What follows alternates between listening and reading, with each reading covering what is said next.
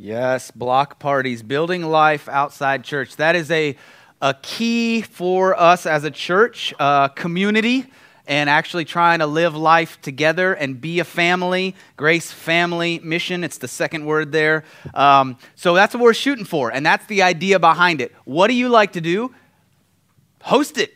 Invite other people to do it with you, right? Go fishing, go kayaking, go hiking. Those are all my things. What are you guys going to do? I don't know. She wants to throw axes? All right. So we can throw axes. We actually, I don't know, Jeremy, if you remember, we tried to throw axes. We ended up throwing bowling balls, but that's all right. It's not sharp, and it's round and heavy. Yeah, it was a different place. We weren't throwing bowling balls at the targets. Anyway, so block parties, we'd love to get some going again. So whatever you're excited about, there's probably somebody else in this church who's excited about it. Get together. Let's do something, all right? And we'll work together on that. But I feel like I'm very excited. We had donuts for the second week in a row, so that's been fun. I've enjoyed the donuts, and I'm really excited about more than just donuts. I'm excited because I feel like God is doing something in this place, that there is some movement happening here, that God is building a people here who know who they are in Him, in Christ, in relationship with Him, understand His desire for real relationship with us, and I believe He's growing this into a place where people can find that, and people can find rest in relationship with Him. I really, really believe that. Somebody shared a vision with me once, like a vision, like they were sitting here in church and they had a vision, and what they said they saw, they weren't from this church, they're from another church, so they don't really know the context of a lot of stuff we talk about, but they sat over there, and as they sat over there, they said they saw seeds coming out of my mouth as I was speaking, and that was the seeds were seeds of grace and righteousness. Okay, that's the message that God is convincing me of. And they saw these seeds flying out of my mouth, and they saw them plant into the ground and grow up into these giant trees. This is a vision, like they're having this as we're having church. And Isaiah 61 talks about. It's an idea. It talks about the oaks of righteousness will grow up for the glory of God. Isaiah 61 talks about it. They saw these giant trees grow up. And what they saw is the giant trees grew up, they began to leaf out, and people began to come in underneath the trees, and they began to find rest, and they began to find shade and shelter, and they could sit down, and there was actually fruit growing on trees. I know that doesn't go with the oak part, but listen, they began to pick fruit from the trees and eat fruit at the trees as they sat and as they rested. And that's what I'm talking about when I talked last week, okay? When I said that this church is a place for the beat up, for the run down, for the burnout, and for the didn't fit in. This is a place of shelter. This is a place of rest where people understand who they are in Christ. And for people who don't have any other place, they can find their place here. People who've been run out of other places. People who have been burnt out from other places. People who have been run down from other things, right? This is that church. That's my vision. That's my idea for this church. And the fact that that person sat over there and had no idea what trees meant for me, or this church, we got trees all over this place, right? And they just keep popping up. They had no idea about that. They didn't know about Isaiah 61 in that scripture, and that somebody else has told me about that scripture, because they didn't know that. But God is doing something in this place. I really sincerely believe He is. And that vision was saying, listen, it's happening and it's going to happen. It is going to happen and it is happening. Do you understand that? And I'm excited about all of that. Now, how does that tie into this week? Well, I think in that growing understanding for me, one of the things that I do when I look at the scripture, when I read scripture, is I'm trying to understand, it is one of my highest goals, what did the author mean? When they were writing this scripture, who were they writing it to? Why were they writing it? What is the total picture of what they're trying to accomplish with what they're writing? Because that's really important to me if we're going to understand the message. And because when we look at, we're going to look at 1 John again this week in this series, Dear John. It's a letter, okay? We have to understand that it was a letter written to a particular group of people in a particular time for a particular purpose, and you can't just pick out a few things out of it. Can't pick out verses 3 through 10 and say, well, this is what that means. if it's out of context of what he said right before that, okay? You have to take the whole thing. You have to take the whole thing as a letter. You can't take it as a standalone piece of writing because it's not a standalone piece of writing. Verses 3 through 10 or 11 or 12 or whatever it is. Any part of the scripture, okay? You got to take it as a whole. So in the case of John, 1 John, verses 3 through 11 or 3 through 12, you have to take that into account. You have to take into account what we understood from last week, that this is a letter, and what the context of the letter, the purpose that he's writing the letter, and all of that. You have to take that into account. So as we continue in this series with 1 John, we're going to read verses 3 through 14, chapter 2, verses 3 through 14, but you can't take what is written in those verses out of the context of what we learned last week, okay? If you weren't here last week or you didn't hear that message last week, go back and listen to it because it's going to inform this week's. And we'll refer back to it so you're not blind going in here. But you have to understand that this week's message builds on last week's message because that's the way John wrote the letter. It's a whole thing. You can't just take pieces and parts. This is not like you can take one verse or two verses and say, this is like a fortune cookie kind of a one-liner kind of a deal. It's not that. You can't do that with Scripture. It's got to be part of what was written as the whole. Imagine if somebody took a couple of lines out of one of your text conversations with a friend, right? It could be taken out of context. I'd be probably in some trouble if that was the case, okay? We had a staff conversation a couple of weeks ago. That involved somebody made a comment about the ship being all mine, and I said, well, listen, I think that ship sailed a long time ago, and I don't think I can even paddle a dinghy anymore. Now take that out of context, and I could be in some real trouble, right? You know what I'm saying? Like you have to take the whole conversation to understand what's going on with it. So we're going to approach the scripture like that. We're going to approach the scripture, and I promise there's no more mention of dinghies at all, okay? Boats, people, boats. Inflatable rafts. Okay, so we're going to go to 1 John, and we're going to read from chapter 2, starting in verse 3, and we're going to read all the way through to 14. So, 1 John chapter 2, let's take the whole thing, and as you read it, remember the context of light and dark that we talked about last week. Darkness is hiding, shame, light is being in the open, being revealed in front of God. So let's read this. Starting with verse 3. By this, we know that we have come to know him, if we keep his commandments. The one who says, I have come to know him and does not keep his commandments is a liar, and the truth is not in him. But whoever follows his word, in him the love of God has truly been perfected. By this we know that we are in him. The one who says that he remains in him ought himself also walk just as he walked. Beloved, I am not writing a new commandment to you, but an old commandment, which you have had from the beginning. The old commandment is the word which you have heard. On the other hand, I am writing a new commandment to you, which is true in him and in you, because the darkness is passing away and the true light is already shining. The one who says that he is in the light and yet hates his brother or sister is in the darkness until now. The one who loves his brother and sister remains in the light, and there is nothing in him to cause stumbling. But the one who hates his brother or sister is in the darkness and walks in the darkness and does not know where he is going because the darkness has blinded his eyes. I am writing to you, little children, because your sins have been forgiven you on account of his name.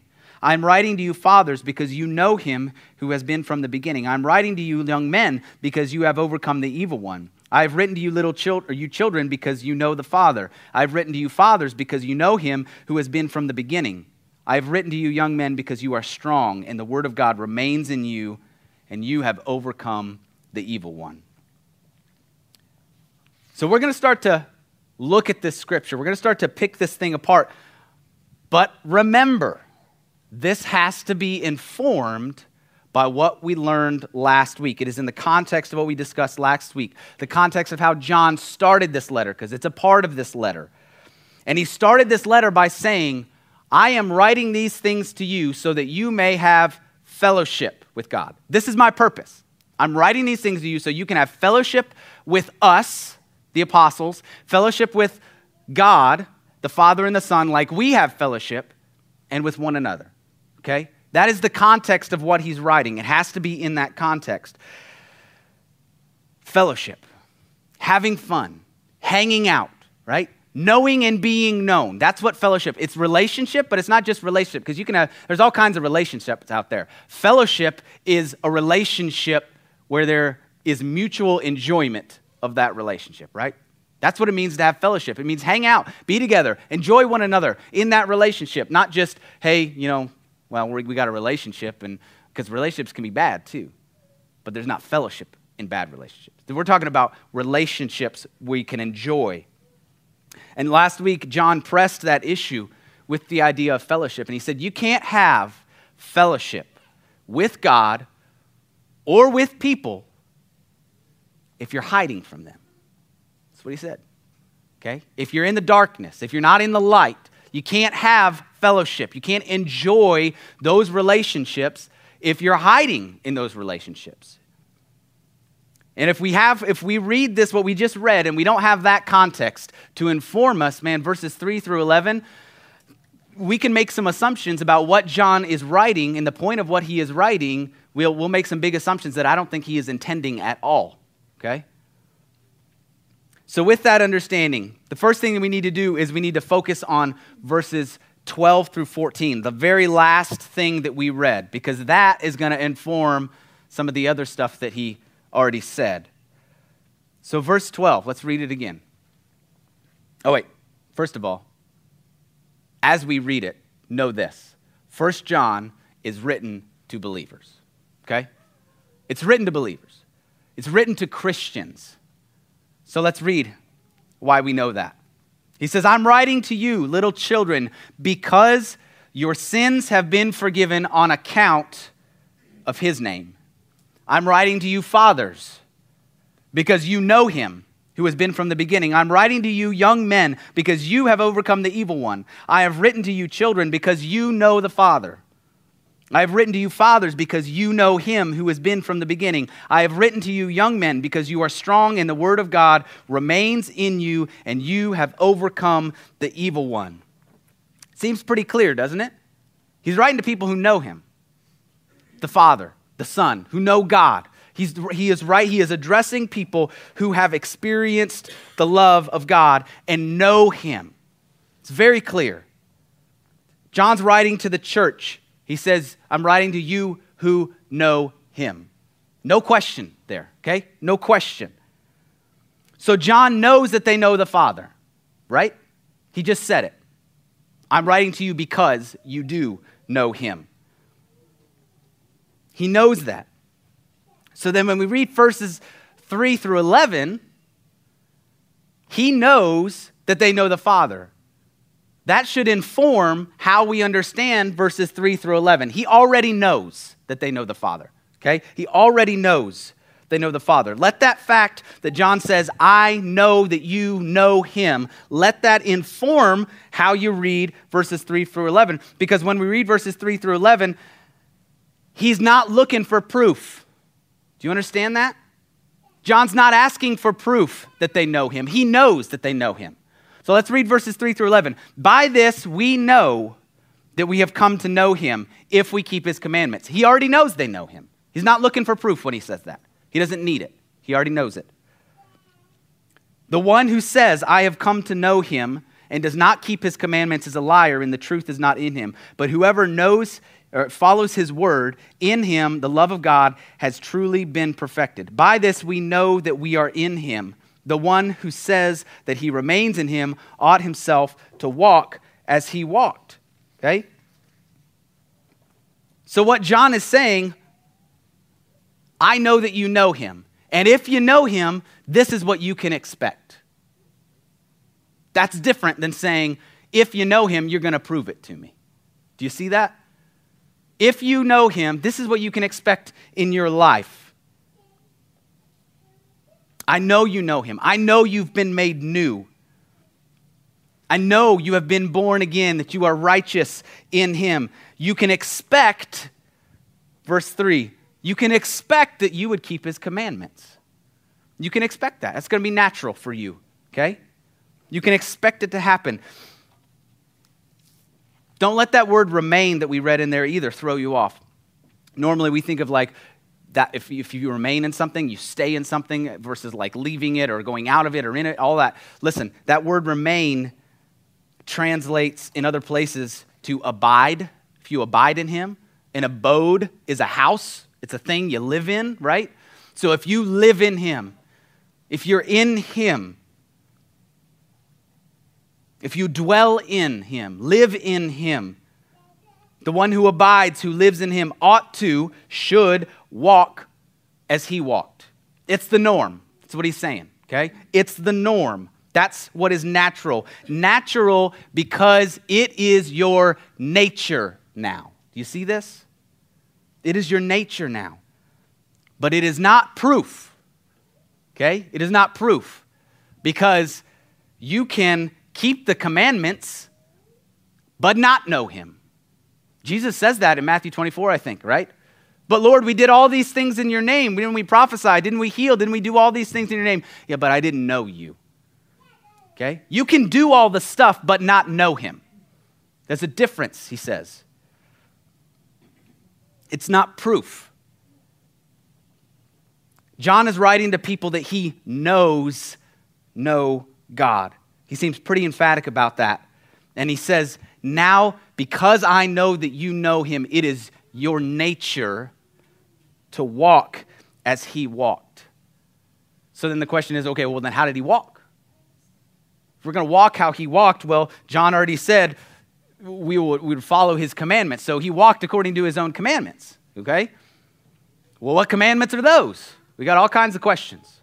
What commandments are those? This is where it gets really interesting because John goes on to lay out what commandment that is or what commandments those are. 1 John chapter 2, verse 7, he says, Beloved, I am not writing a new commandment to you, but an old commandment. Excuse me. I'm not writing a new commandment to you, but an old commandment which you have had from the beginning. The old commandment is the word which you have heard. This is where the context thing of this letter becomes really important. Because you can read that one verse and go, see, it's not a new commandment, it's an old commandment. It's the old commandments. That's out of context. That's not what he's saying.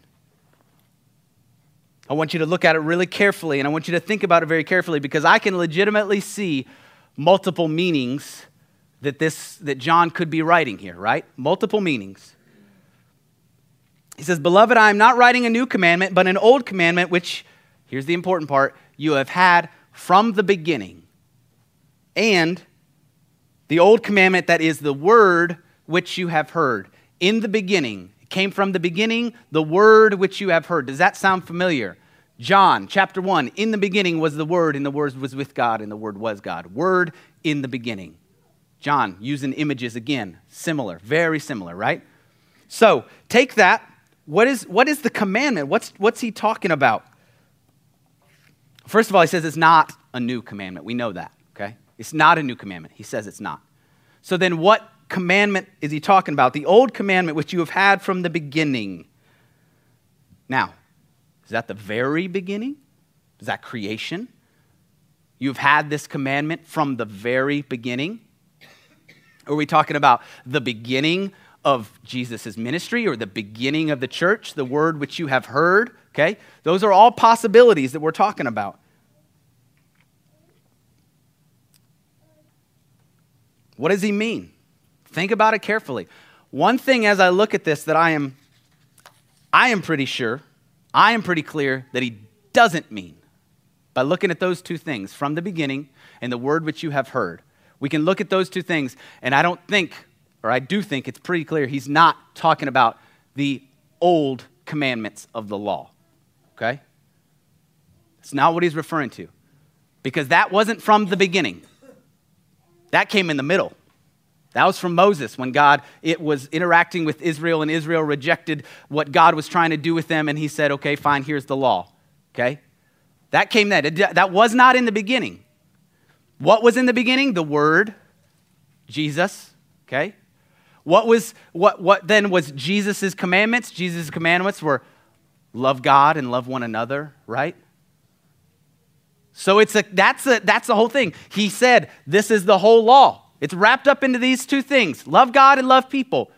And when Israel said, I can't trust that, God said, fine, here's some rules to do so that you can know you're loving God or loving people. The problem is we can do rules and not really love God or love people. So what is the word? What is the commandment from the beginning? I think it's a combination of the creation, the beginning, and it's a combination of the beginning of the church, which is the gospel, which is the word of God. It's Jesus. The whole way through, it's Jesus, okay? And what does Jesus say? He says his commandments are to love God and love people. That boils down to relationship, real relationship, okay? And remember, this is the context John's talking about fellowship. It's all relationship. This is the commandment. It's not a new commandment. It's the thing God set out from the beginning. Okay? John even says it later on in 1 John chapter 3. He breaks it out and he says, this is his commandment. Okay, this is later on in the same letter. This is his commandment, that we believe in the name of his son, Jesus Christ, that's God, and we love one another just as he commanded. That's the old commandment he's talking about. That's not something new, John says. It's not new. We've had it from the beginning of creation. We've had it from the beginning of Jesus' ministry. We've had it from the beginning of the church. That is the gospel, okay? That's what he's saying. It's not a new commandment. I am not writing you a new commandment. It's a commandment of relationship with God, relationship with people. And now in the context of this letter, where he is writing to these born-again believers how to have fellowship with God and fellowship with one another, where we're enjoying that relationship, John says, listen, this isn't anything new. You've had it.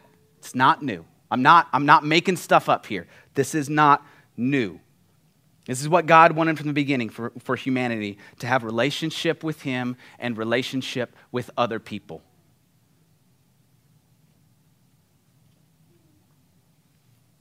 Now, tied into our discussion from last week, you can't have fellowship in that relationship with God or people when you're hiding, when you're covering up because of shame. That's been the case from the very beginning. When shame entered the picture, when sin entered the picture, shame was there, right? Shame was there. And it was a problem from the beginning after sin entered the picture. So I'm not writing you a new thing. Again, in John chapter 13, Jesus says this, verse 34, I am giving you a new commandment, that you love one another, just as I have loved you, that you also love one another. By this, all people will know that you are my disciples if you have love for one another. Church, this is not new, okay? From the very beginning of creation and from the very beginning of Jesus, this is not new. Love one another. This would be a sign, Jesus said, that you're my disciples, that you love one another, that you have extraordinary love for one another, unimaginable, unordinary love for one another within the church, fellowship, right? Relationship with one another. And John says it's not new, and guess what? Not only is it not new, it's also what you should expect in your life. It is natural for you now, with a new heart, with being made new. It is natural that you would desire to have relationships that you enjoy with fellow believers, that you would love one another. That's natural. That's the way it should be, you being made new and having a new heart. It's natural that I would want to know and be known. That's natural. That's what you should expect from your life. That I would have the desire to be known. Whether I can bring myself to that place or not is a totally different story, okay? But the desire is there. The desire is there. So John says this isn't anything new. God designed it this way from the beginning. Jesus reiterated it when he lumped all the crazy laws, even the oral traditions, into two things: love God, love people. And the church was founded on the reality that, guess what? Now it's actually possible to love God and love people. Now it's actually possible to have fellowship in those relationships. It's actually possible now because of what Jesus did in his death and his resurrection. It is actually possible So this is not a new commandment, John says. And then I love this. He follows it up and he says, this is not a new thing. Church, this is not a new thing. I'm writing it to you. It's been from the beginning. It's the word that you've heard. On the other hand, this is a new commandment. On the other hand, this is a new commandment. Well, how can that be, John? What are you talking about? You just said it's not new, but now you say it's new. How can it be? That can be because Christ in you, fused with Christ, without shame, without hiding, is a totally new experience. Totally new experience than you proving your love to him through following commandments. Okay? Totally new experience. Verse 8, he says, Beloved, I am not writing, on the other hand, I am writing a new commandment to you, which is true in him and in you, because the darkness is passing away and the true light is already shining. What's the new commandment? It's not a new commandment, but this is a new commandment. How is it a new commandment? Because it is already true in him and in you, which is true. Not will be true, which is true. Not when you can do this commandment will be true. It is already true in him and in you. Because why? Because I know that you know him. See how it all starts to fit together? I know that you know him. And because you know him, it's Christ in you. Because you are complete in Christ, righteous in Christ, fused with Christ. Because of that, there is no need for shame in relationship with him. There is no need for hiding in relationship with him. This is the new commandment, if you want to call it that. This is the new commandment. John is writing that you are righteous in Christ, and it's all on Christ. Those are the terms of the new agreement, covenant with God, and because of that, you can actually enjoy relationship with him, God, and with other people, fellowship. Because of the new covenant, because of this commandment that he's writing about, righteousness in Christ, he says, the darkness is passing away. It's already leaving. The desire to hide is already leaving because the true light is already shining in you. It's Christ already in you, and you can expect that when it's Christ in you, that Christ is shining through. That's what you can expect, John is saying.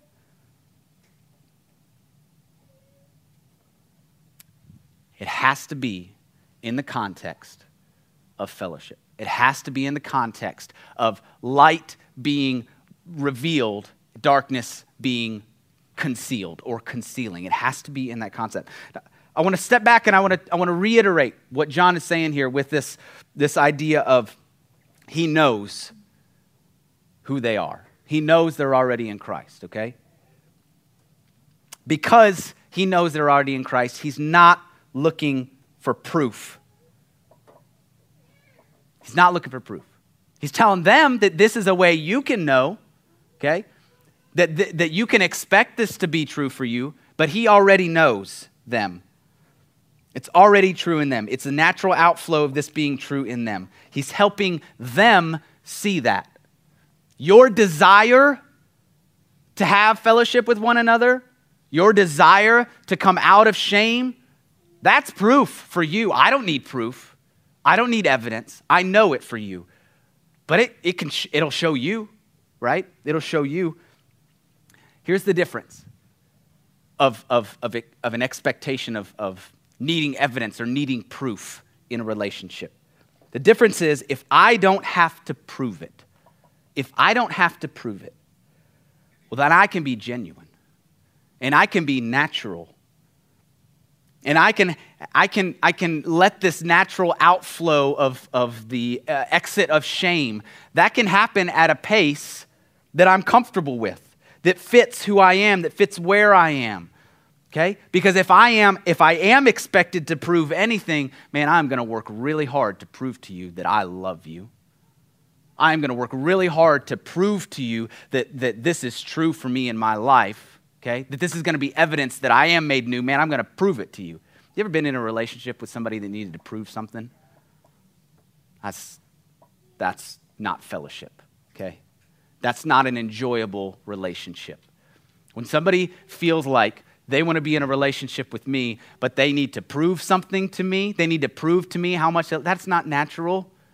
I don't know how else to say it, but it feels provey. Do you know what I'm saying? Like, it's over the top. It's like, what's going on? I got to distance myself from that, okay? I don't need proof that you love me. I don't need proof that the love of Christ is in you. I know he's in you, okay? Let's just enjoy being together. I don't need proof in that way. It doesn't make for good fellowship. And John is saying, this is the case for you. I know this is the case for you. This is the new reality for you, that you who know God have experienced him. You probably have a hunch, right? That you have this feeling going on, and I want to help you see it clearly. You don't have a need to walk in the darkness anymore. There is no reason for hiding. You can walk in the light of God without fear, without shame, and that's the way that it should be. You can fellowship with God. You can enjoy relationship with him, and you can do it expecting that this commandment that was from the beginning to love God and to love people and to love one another in the fellowship, you can expect that to begin to manifest itself in your life. It's going to be the truth because you know him. John continues in verse 9. He says, the one who says that he is in the light and yet hates his brother or sister is in the darkness until now. Remember the context of light and dark. We're not talking good and evil. We're talking without shame or hiding in shame, okay? The one who says he's in the light, this is John, but hates his brother or sister is in the darkness. The one who says he's in the light, he's not walking in shame, but hates his brother or sister, can't themselves be walking in the light. When you walk in the light, recognizing that there is no reason to hide in shame for your sin in relationship with God, you don't look at your brother or sister in Christ and detest them or hate them for their sin. Because remember, the only way you can walk in the light is to and not hide in fear that your deeds are going to be exposed, is to understand that Christ is faithful, Christ is righteous, Christ has forgiven you. Verse 12, your sins have been forgiven you on account of his name. That he's faithful and righteous to forgive us our sins and cleanse us from all unrighteousness. It's him alone. It's on his name. And because of him, you've been made new. And when you can understand that you have been made new because of him alone, you begin to understand that other people, your brothers and sisters in Christ, have been made new because of him alone. You see that? When you can understand in your relationship with God that you can walk in the light, that there's no reason for shame, then you can look at your brothers and sisters in Christ and understand there's no reason for them to walk in shame either. Okay? I don't have to because of my sin. You don't have to because of your sin. You don't have to walk in shame. And when that's the case, you won't detest your brothers or sisters because of sin. You'll love them and you'll walk with them despite it. John drives this point home in verse 10. He says, the one who loves his brother and sister remains in the light, and there is nothing in him to cause stumbling. But the one who hates his brother or sister in the darkness walks in the darkness and does not know where he's going because the darkness has blinded his eyes. When you abide in the light, when you live in the knowledge that nothing is unseen to God, and yet there is no condemnation for those who are in Christ. When you can live in that knowledge, you can love your brothers and sisters in the same way. John says that knowledge Walking in the light, man, that really frees you up for relationship all of a sudden. Absolutely frees you up for relationship. There's not a lot to trip on, he says, in the light. When you can live in relationship in the light, there's not a lot to trip on. Because you understand there's not condemnation for you and there's not condemnation for them. There's no reason for shame in Christ. But the one who is in the darkness and hiding in shame and fear, you will look at your brother and your sister in the same way, detesting them the same way you detest yourself for sin. And that person, John says, doesn't know where they are, doesn't know where they're going, because the shame and the hiding have blinded them to the truth. That's a heavy statement. I understand that. But I believe it's a powerful one. I believe it's the picture of the two realities that Christians can experience.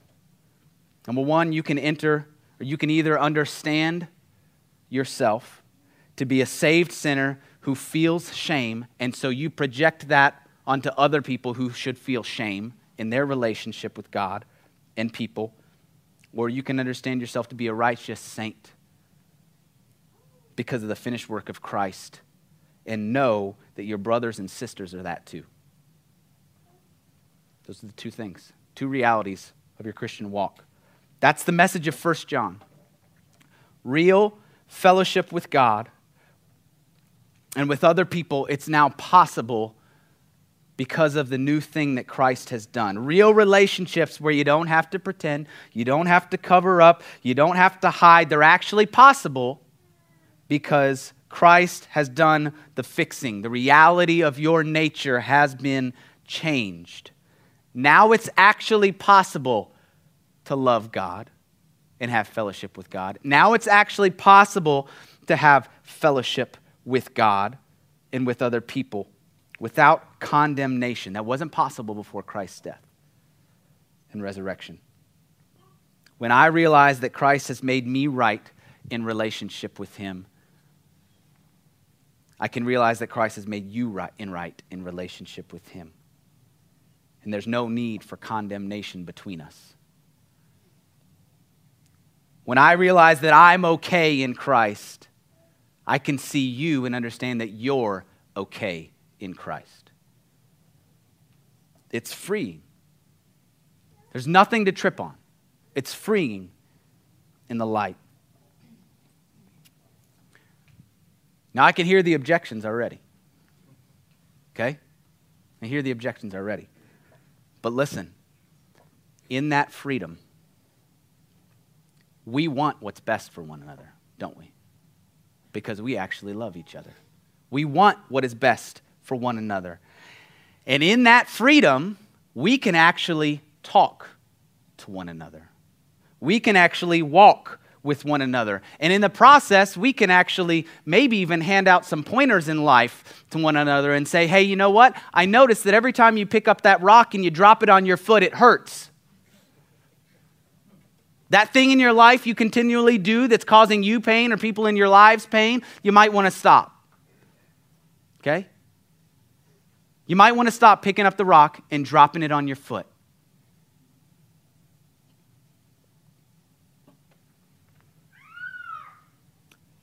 Sin is never good. Never. Sin is never good. Sin leads to pain, it leads to confusion, it leads to heartache in our life experience, okay? You aren't built for sin anymore. That's the reality. It's not who you are. Continued sin hurts in a lot of ways. It hurts you, it hurts the people around you, it can land you in jail. Sin is still a thing, and it still hurts. You aren't built for it. Continued sin hurts. It never leads to the life that God designed for you and wants you to experience. But I'm hoping for relationships in this place where we can walk together in the light, together. We can walk together, understanding there's no condemnation for those who are in Christ. There's no need for condemnation in our relationships with one another. And you know what happens in that environment? Sin is brought to light without condemnation. And it can actually be addressed rather than stay hiding in the dark and grow and grow and grow like a moldy basement. It can actually be addressed. The absence of condemnation in our relationships actually allows sin to be brought into the light so that it can be addressed rather than continue to be covered up. So in the light, we can actually help one another. We can actually walk together in freedom because we aren't hiding from one another. John says that the one who lives in him ought to walk as he walked. And when I look at how he walked, I love this idea, this line. When I look at how he walked, he had nothing to prove and he had nothing to lose. In relationship with God and in relationship with the people around him. He had nothing to prove and he had nothing to lose. He walked in total freedom with God and with people. Doesn't mean he liked sin. He told people to stop sin. Right after he said, I don't condemn you for it, but stop. Go and sin no more. Stop. It's not good for you. It hurts.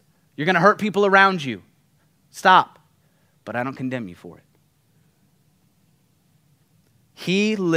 Jesus lived in such a way that people were not condemned for their sin and yet were freed to come away from it because of relationship with him. I think that's possible for us to have that same experience because he lives right here. He's in us, living through us. Because we've been freed from sin by him alone. We know where we came from. We know what he's doing in our lives, and we know who we are in him. Nothing to prove and nothing to lose because of him. 1 John is a letter about freedom in relationship with God, freedom in relationship with one another, fellowship, mutual enjoyment of relationship because of Christ, to know and to be known. It's a Dear John letter to shame and to hiding. Come into the light. No reason to hide, no reason for shame. For you who know him, for you who know him, for us who know him, this can be our experience. It's what's possible now because of Christ. And John is writing to these people saying, this is what I want you to know. This is what I want you to experience so that you can have real fellowship with us and with one another. This is not a DIY letter on improving yourself. It's a declaration of freedom in relationship and a notice about what you can expect to be true in your life as a born-again, made new person in Christ. It's not a new commandment. It's what God set out for from the beginning and what he's actually made possible now because of Christ.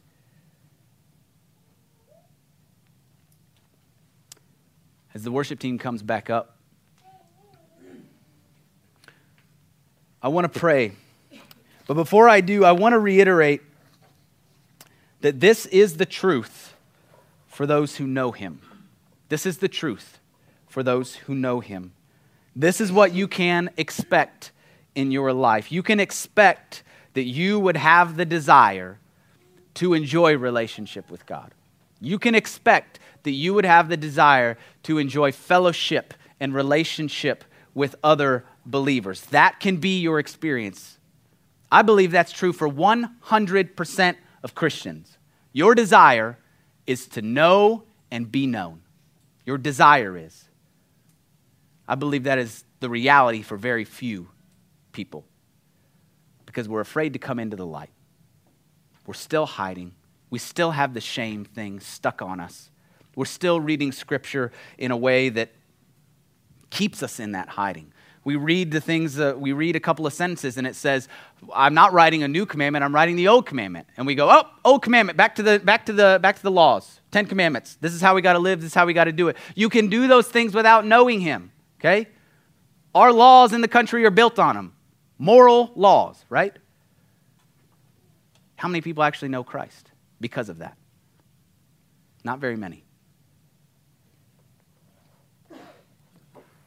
It is the reality for you that you can experience. And I believe if you don't experience it, you'll want to experience it because it's what we were built for. It's what we were designed for from the very beginning. It's not new. It's not new. It's from the very beginning.